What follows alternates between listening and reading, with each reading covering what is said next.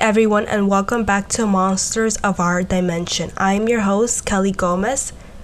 This week we will not have a new episode, but I did want to share a very important update on one of the cases that we have recently covered. Episode 1 is about the disappearance of Leanne Marie Hausberg and how it has been 22 years since she was last seen.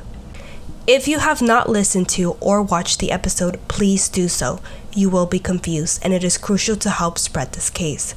We are available wherever you listen to podcasts and on YouTube. The private investigator and Leanne's sister Nicole has personally reached out to me and shared quite a few updates and confirmed quite a few facts. There's definitely a lot to unpack here, so let's get started. The private investigator was able to confirm via conversation with the owner of the taxi company, Getaway Car Service, that Leanne in fact took the cab alone, and the cab owner had a policy to not take minors. The dispatcher/owner also said that the area that she was dropped off was not a safe area for a 14-year-old female. The person driving, however, was allegedly fired in 2001, or shortly after 9/11. Therefore, the owner could not recall his full name, and because of that, the private investigator cannot find him to speak to him and confirm his side of the story. The private investigator has only spoken with the owner/dispatcher and can only confirm that she was indeed in the cab that day via the owner, not the person who drove her. Originally, based on our sources, Alan has always stated that it was weird that when Leanne went missing, when he called her friends, most of them told him that they did not know Leanne.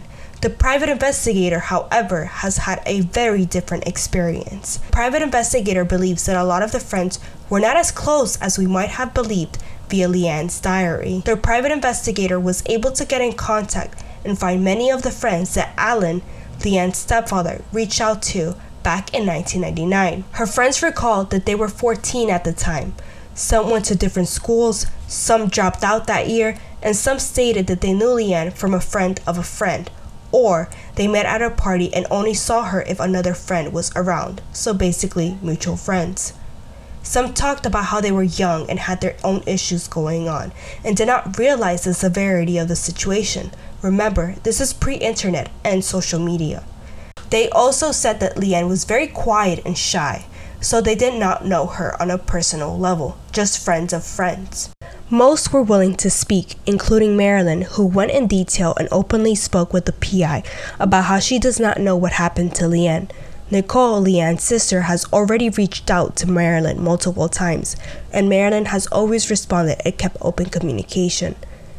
There were other friends, however, who refused to speak, but as a reminder, it is their right, and some had their mothers call the PI back, stating to not call their child. The PI is unsure if this is because they were contacted multiple times by the police or not, as the police files have never been seen by the family. And I really want to emphasize that this is a key part of the case. The private investigator has shared with me that the NYPD will not share the case files and does not consider the case open, even though the family rarely gets calls, according to the family, from the NYPD. Detectives have been shuffled around throughout the years, and everything has been stagnant. This is a big deal, as the PI and the family does not know what was or what was not done by the NYPD when this case began. The private investigator does have her own theories about what occurred, but she can only go from facts. There are also new people since the PI has spoken to since the ABC's Missing documentary aired on Hulu. They shed a bit of light on some things. When the private investigator started looking into Leanne's case, she had to start as if it was a brand new missing persons case, making calls to everyone and trying to see who says what and what stories changed over the years from what Alan recalls. Interesting enough, the person of interest has never returned the PI's phone calls, nor did his ex-wife.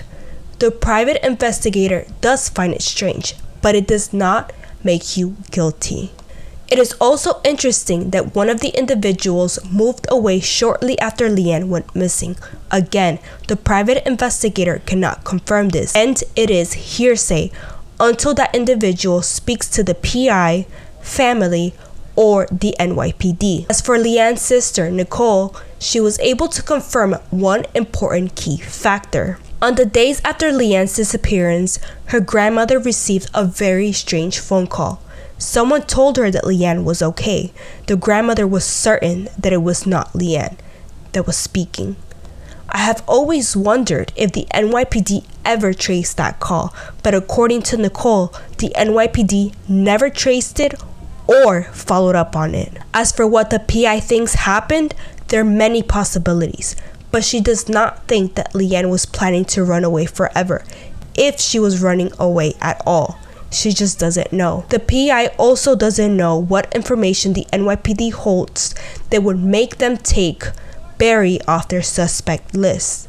Whatever information they do or don't have would be very helpful. The private investigator has stated that if it were her, she would recommend to the family to try and retain a lawyer to obtain the NYPD records. However, this could become costly. She also recommends finding a PI where Leanne's birth dad lived. The dad was possibly living in an Indian reservation in California or in Florida, but it would help apply pressure to get people to talk. Unfortunately, because PIs have different laws state by state, she cannot practice in California or Florida where more information could be found. Having a private investigator in these states can really help. Clearly, there are more layers to this case. If you have any information, please don't hesitate to reach out to me via email or reach out to Root Investigation. You can find them on Instagram. Once again, please help share Leanne's case by using #FindLeanne. Thank you for listening, and I will see you next week with a brand new episode.